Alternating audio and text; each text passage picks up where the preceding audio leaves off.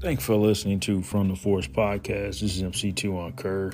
What I wanted to talk about today is the 11th Odu Ika.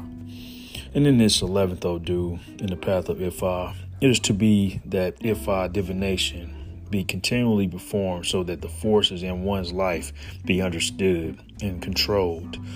Biblically in the path, it says, "Yea, though I walk through the valley of the shadow of death, I will fear no evil, for thou art with me. Thy rod and thy staff, thy comfort me."